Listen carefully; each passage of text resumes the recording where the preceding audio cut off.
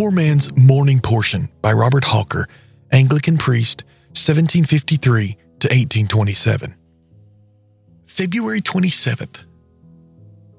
He will be very gracious unto thee. At the voice of thy cry, when he shall hear it, he will answer thee. Isaiah chapter 30 and verse 19.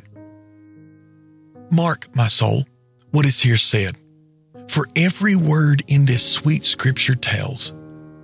Thy God, thy Savior, thy Jesus knows thy voice, hears thy cry, and will assuredly answer. He will not only be gracious, but very gracious. He waits to be gracious.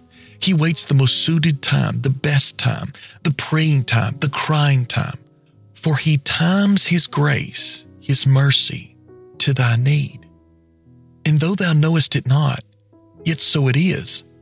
When his time is near at hand, which is always the best time, he puts a cry in thine heart, so that the time of thy cry and the time for the manifestation of his glory shall come together. Is not this to be gracious?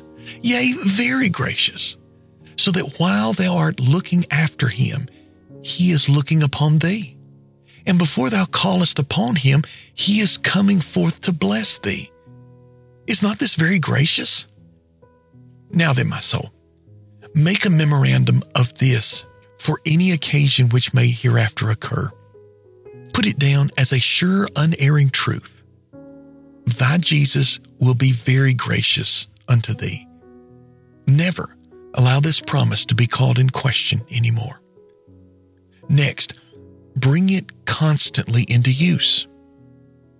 Faith, well-grounded faith in Jesus, should always bring down general rules to particular cases and circumstances as the soul's experience may require. Hence, when God saith he will be very gracious unto thee, it is the act of faith to answer, if God hath said it, so it shall certainly be. And therefore, as that gracious God who giveth the promise giveth also the grace of faith to depend upon the promise, the mercy is already done, and faith enters upon the enjoyment of it. God's faithfulness and truth become the believer's shield and buckler.